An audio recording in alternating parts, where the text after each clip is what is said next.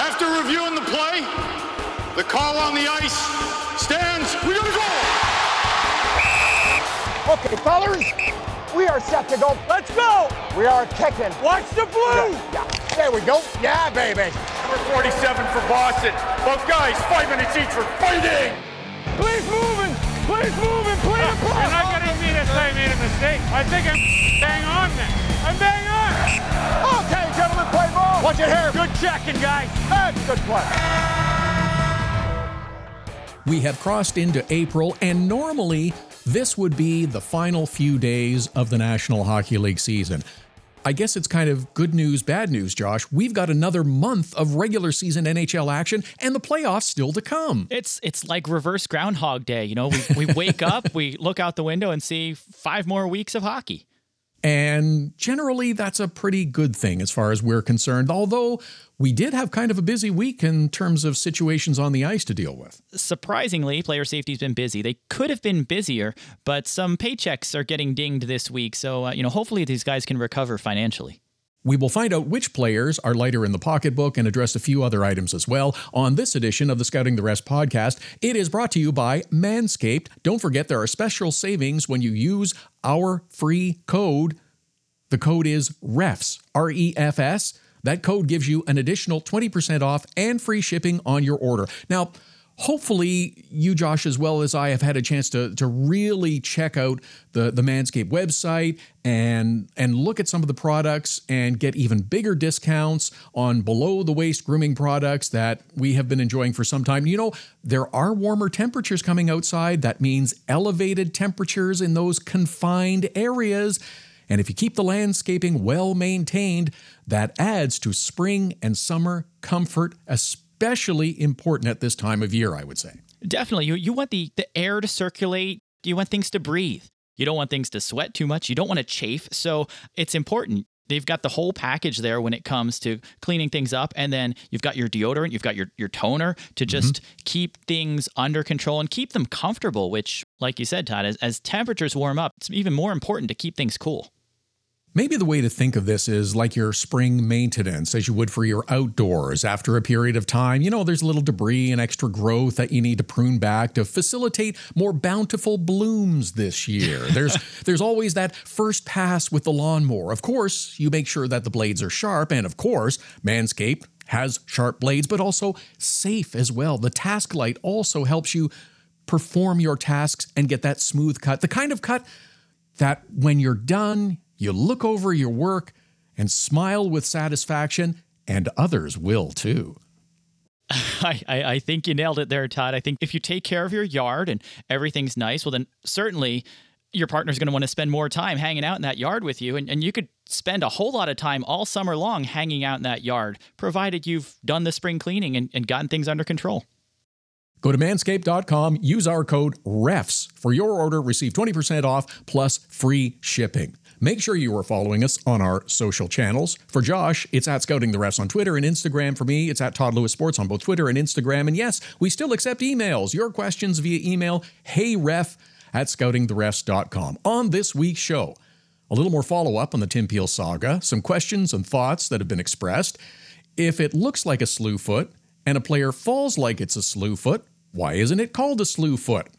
You're allowed to lift your leg like a dog, but that's all. Keep your elbows down. Here's your bucket. And when does roughing turn into fighting? We got a lot of ground to cover, don't we? Wow, it's a lot and overlapping territory there. So we'll check the boxes off and hopefully get a little smarter.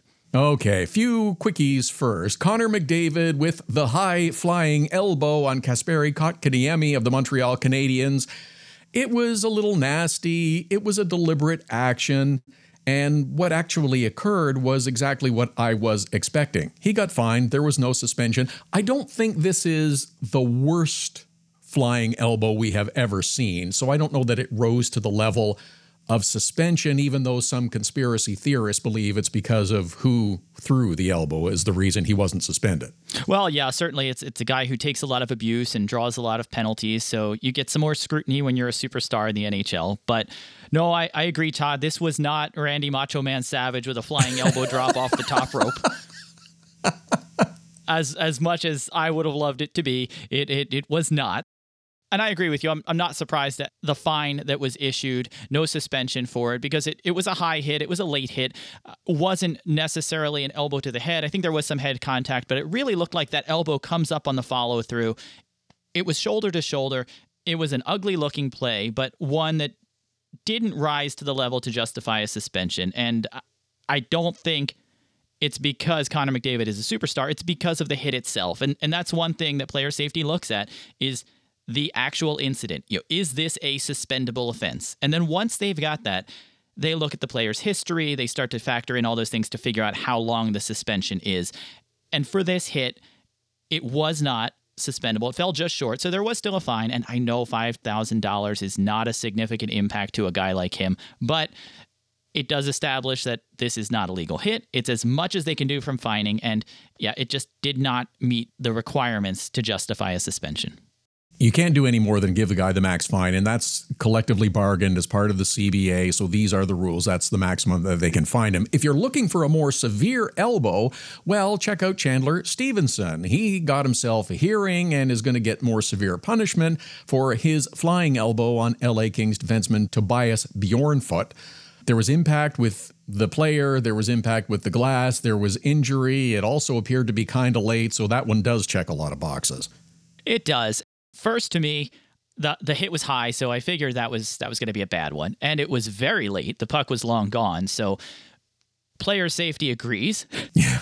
They were reviewing the play for elbowing interference, which it's both. So this type of hit where you've got a guy clearly coming in to go headhunting with that shot is one that I think does deserve a game or two. You don't want to see a guy get injured on a play like this, but that's exactly what's going to happen when you go in and deliver that type of hit. Another player who got himself a fine, a lot of attention, and did spur a lot of discussion and conversation, especially on social media, was the player who just gently tossed the helmet back to another. The Colorado Avalanche were steamrolling the Arizona Coyotes on Wednesday night. The Yotes' Connor Garland and Nathan MacKinnon came together along the boards. It was a lopsided score. There was only 5 minutes left in the game, so as you can imagine, things got a little testy, got a little grabby, got a little shove in the face washing, and all the rest of it, and the two players went to the ice. As MacKinnon went to the ice, he pulled Garland's helmet off his head. And when MacKinnon stood up to continue the confrontation, he tossed it back to him. Now, I'm not going to say he threw his helmet at him the way some headlines have portrayed this. I mean, it was kind of a toss like you were playing catch with an 8-year-old, but it does warrant some attention and a fine, of course, for MacKinnon. He also got tossed out of the game. I equated it to when you're playing a testy basketball game against some guys in the yard, and you check the ball back and forth, and you throw it a little bit hard and a little bit high, and it's not going to hurt anybody, but it's definitely sending a message that you don't like the guy that you're playing against, or you're trying to intimidate him, and that's all it was. It wasn't anything violent, but it still was a helmet toss, and we have precedent in the NHL for helmet tosses or other abuses of a player with their helmet. When you had Chris Kreider fined for hitting Cody Eakin with a helmet, you had Mark Fistrick in Dallas back in 2010 for hitting Nystrom with his helmet. So we have precedent. Both those players were fined, no suspension, and I figured the same thing would happen in this case, which it did. It's a fine. It's something that the league's not going to stand for as far as unsportsmanlike conduct goes.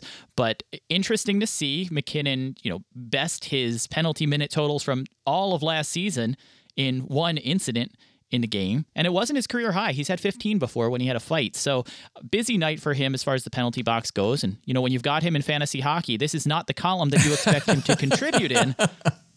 But it happened. And just one thing of note there, Todd, the minor penalties that came, which they did get matching minors for the roughing, and MacKinnon picked up that extra minor for removing the helmet under that change to Rule 9.6, where a player who intentionally removes an opponent's helmet picks up a minor penalty for roughing. So they did get him for stripping the bucket, and then they got him for returning it. Well, yes, if you take it, if you do borrow something from someone, you should return it, don't you think? That only makes sense. Yeah, that was rather sportsmanlike. Okay. Yeah, all right. I also find it interesting that in this podcast, we have both used the term testy. The Scouting the Rest podcast is brought to you by Manscaped. Use our code REFS and receive 20% off your order and get free shipping. Much to the dismay of the National Hockey League, the Tim Peel story has cooled down, but it has not completely disappeared from everyone's memory. There were a number of very good pieces and a lot of very good questions asked since Peel was excommunicated from the league. We don't, of course, have all the answers to specific questions and any indication that there will be further discussion or investigation, and certainly nothing that makes us even dream that there could be positive changes as the result of this situation. And I find that unfortunate. Oh, by the way, just a quick interjection here. I got to give a shout out to the Inside the Truck podcast. If you haven't checked it out yet, their latest edition, they talk about the colossal avalanche of mistakes that had to take place for that audio to make it onto the broadcast. It's worth your while if you're interested. To return to the Tim Peel situation, every crisis presents an opportunity, and I think if the league truly viewed what occurred with the hot mic mess as a crisis, then they could be doing more to help result in positive change. Cutting a guy who was supposed to retire in a month isn't really doing your job to help move that change forward. And that's the part I find most frustrating, Josh. Yeah, it is a tough spot to be in. I mean, certainly you're taking away a lot from Tim Peel. You're ending his career on this note. You're taking away that final game and that ride off into the sunset kind of moment. But he had a handful of games left.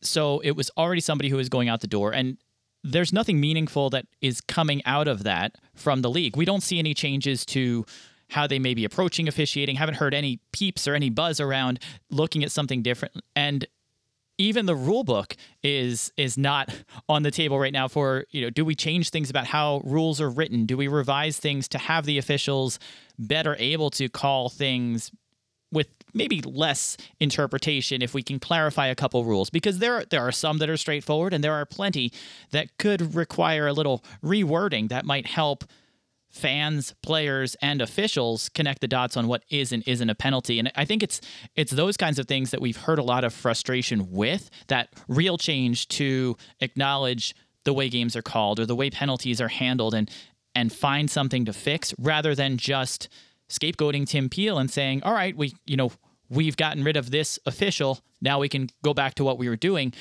It doesn't really fix anything. I agree with you 100% in that. Elliot Friedman of Sportsnet in his 31 Thoughts blog also had some very good points, asked some very good questions. And unfortunately, though, I think this is what the league is hoping for, is that this issue will die and fade away now.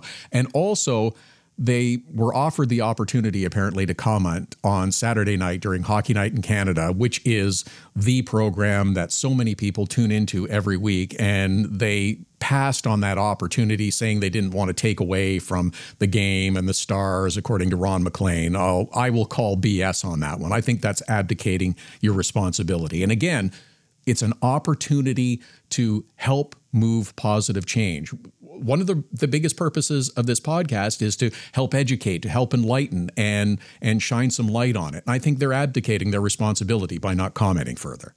Yeah, why wouldn't you want to comment and explain some things? And certainly you can be measured in your response, and you might not want to answer every question that's on the table, but why not come out and provide some explanation, provide some guidance, provide some commentary, rather than just radio silence throughout this whole thing? I think there's always been challenges for the officials or times when they're questioned for calls that are made, and to have an opportunity for the league to respond to possibly the biggest officiating controversy that we've had in recent years and not take a chance to speak about it on Hockey Night in Canada, on that national broadcast.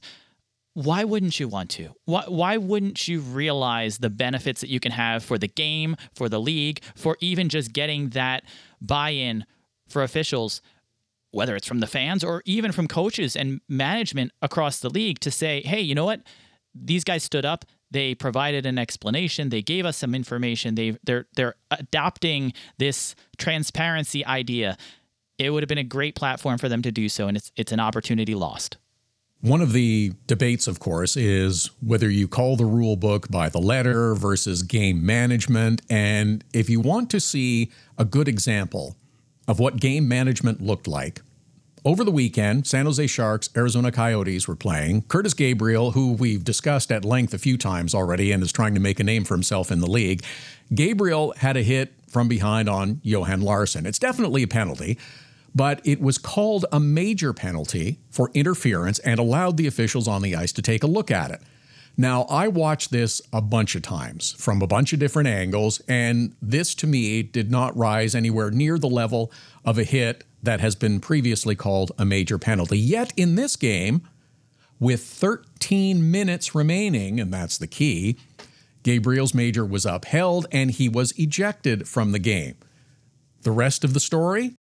The score was 2-0 for Arizona at that point, and the San Jose Sharks were not coming back, had showed little to no life. Referees Ian Walsh and Gord Dwyer removed the problem from the game.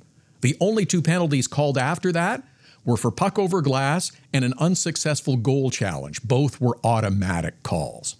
Yeah, that's some playoff level officiating right there. You know, we shut things down and then the whistles go away, and it puts more focus on those automatic penalties, which is certainly not the approach we want to see, because certainly there were other infractions. But like you said, Todd, the big one, the big problem was out of the game. And when it comes to interference, this was a rough hit. It was open ice, a blindside check to a guy that didn't have the puck. So I see that it was definitely deserving of a penalty, and it's really up to the official's discretion on whether that's a minor or a major. It is purely their call. 56-4 says the referee at his discretion may assess a major penalty based on the degree of violence to a player guilty of interfering with an opponent. And then if there's injury on that, a mandatory game misconduct goes along with it. So this is one of those situations where it's a judgment call. We can say it's up to the officials to decide. They determined it was a major. They reviewed it and reaffirmed that decision that it was a major. But was it the hit that caused that? Or like you said, was this really, hey, we're going to clean up the game by making sure he doesn't come back from this game? You know, if you give him a minor and he's back out on the ice in 2 minutes, what are we looking at there? Or are we doing this and tossing him? So that is definitely something that, you know, you look at the big picture of it and say, does this factor in?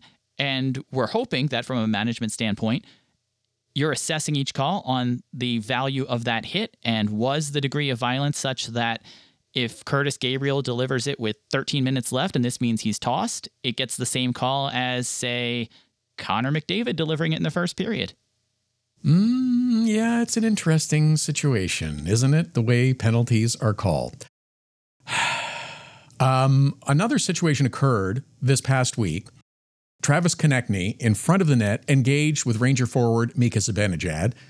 He gives him a shove back while sliding his left foot forward, and Zibanejad winds up on his keister. This is called 2 minutes for roughing. No further action. And again, I'm puzzled by this. It's simple. This is a slew foot. Give him a game. This should be automatic.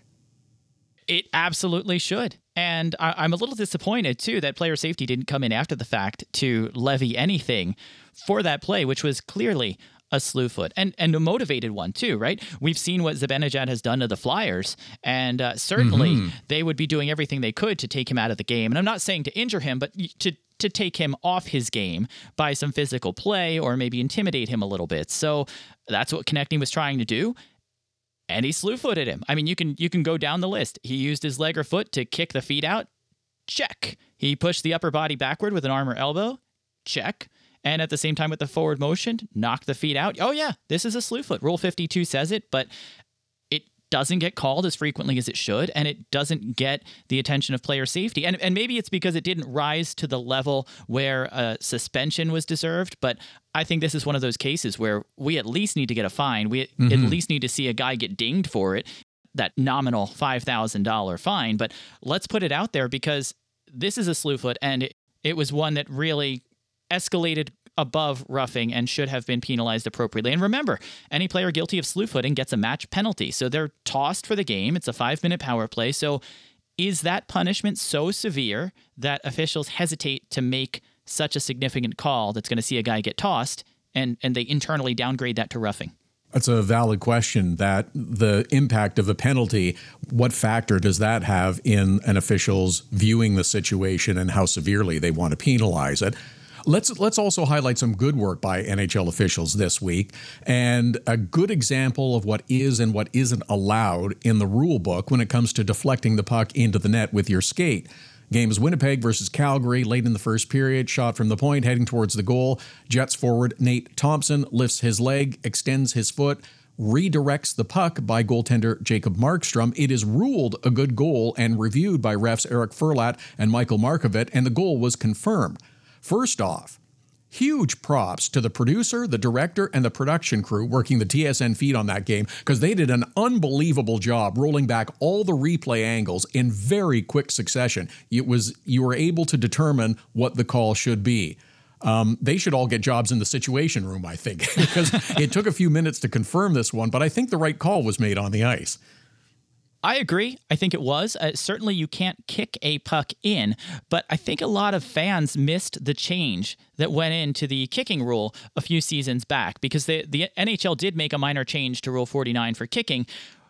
It used to be that you had to position your skate and the puck could deflect off your skate. If you turned your skate and you were in the act of stopping and the puck went in, that it would be a good goal. If you were turning your skate intentionally, the goals would be waved off. So that changed a few years ago, and they increased the leeway for players to use their skates. So as long as you're not kicking to propel the puck into the net, you're not going to get classified as using a distinct kicking motion. And that's what we had here. So certainly Thompson lifted his leg up. Just the skill of positioning your foot to do that was pretty incredible. But he lifted his leg up intentionally. He positioned his skate and twisted his leg intentionally, and he even changed the position of his leg. It looked like he was stretching out right before the puck got there, but his skate was in a spot where the puck deflected off of it and into the net. He didn't kick to propel the puck in. It was a well-timed deflection. It was an amazing skill shot there, but I can see people being frustrated that they saw his foot and his leg in motion as the puck went in, but this is within the rules. This is legal. This is a play you're allowed to make where you can deflect the puck off your skate. You can move your leg and skate to make that happen. You just can't propel it in with your foot. Good work by everyone involved there to get a look at it, make the call on the ice, review it, and then confirm that call according to the rule book. Hey, the only person I want to bust on this one, with everybody doing a good job on this play, is Nick Ehlers, who spoke after the game about this goal and said, "I'm not sure what exactly the rules are. I didn't think there was a kicking motion, but to be honest, I had no idea what was going to happen because I don't know the rules about skate goals." Come on. Oh, come on, man. Read the book. You deal with this every game. This is something you should know the rules for. I don't expect him to know the intricacies of every page of the rule book, but I think as a National Hockey League player, you should at least know what is legal and not legal when it comes to pucks off your skate. And the guy who's supposed to score goals should probably know that too. It does, though, raise the point of rules and interpretation of the rule. And my question is, when does roughing become fighting? And that sounds silly, but listen to me through on this one. In the Devils-Bruins game earlier this week, Brad Marchand lays a big hit on Dmitry Kulikov, or Kulikov, I believe as Jack Edwards is now calling him. I think it was a questionable hit. He did seem to elevate himself a bit. His skates didn't appear to be in contact with the ice on impact. But following that hit, Marchand is confronted by Jesper Bratt with a stick whack, and they glare at each other. The gloves come off, punches are thrown. Marchand does the bulldog takedown of Bratt with the body slam, ending with a few other punches thrown. Both players are given 2 minutes for roughing. Now, again, this comes into a question of, is it game management? But tell me the rule. When does roughing become fighting? Because I would have called this fighting. I would have too. And the NHL rulebook would have agreed with you. And I quote, "A fight shall be deemed to have occurred when at least one player punches or attempts to punch an opponent repeatedly, or when two players wrestle in such a manner to make it difficult for the linesman to intervene and separate the combatants." Tell me that did not precisely happen on that play. I think it's pretty clear. However, 2 minutes for roughing was the call for this situation. And again, this is what I think causes confusion amongst fans in terms of understanding the officiating of the game and how it proceeds. It does. And there used to be a time when the line perceivably was if they drop the gloves or not. And if the gloves are on, they're jabbing at each other, you get a roughing call. And once the gloves come off, or once two guys square off against each other, you'd get a fighting call. And it seems that has blurred over the years and become a bit more at the officials' discretion to judge where that line is. And I know they're matching penalties, so you don't have any loss of manpower on the ice. And the rulebook does say the officials get wide latitude with the penalties that they can impose under the fighting rule. But when something is clearly a fight, or a slew foot, but when something is clearly a fight, why downgrade it and call it roughing? Why not call it what it is? It's in the rulebook. These guys are punching each other. They're not going to argue that it was a fight. Why not call it that way? I think that's, to me, Todd, baffling that you wouldn't call what you saw. Yes, a little blurred vision. Well, that's occurred from time to time, and it seemed to in this case. Hopefully, though, by discussing and highlighting these and other circumstances again this week, and as we look forward to the rest of the NHL season, will help put a fresh lens to help clear the vision on further circumstances. How does that sound? The Scouting the Refs podcast is brought to you by Manscaped.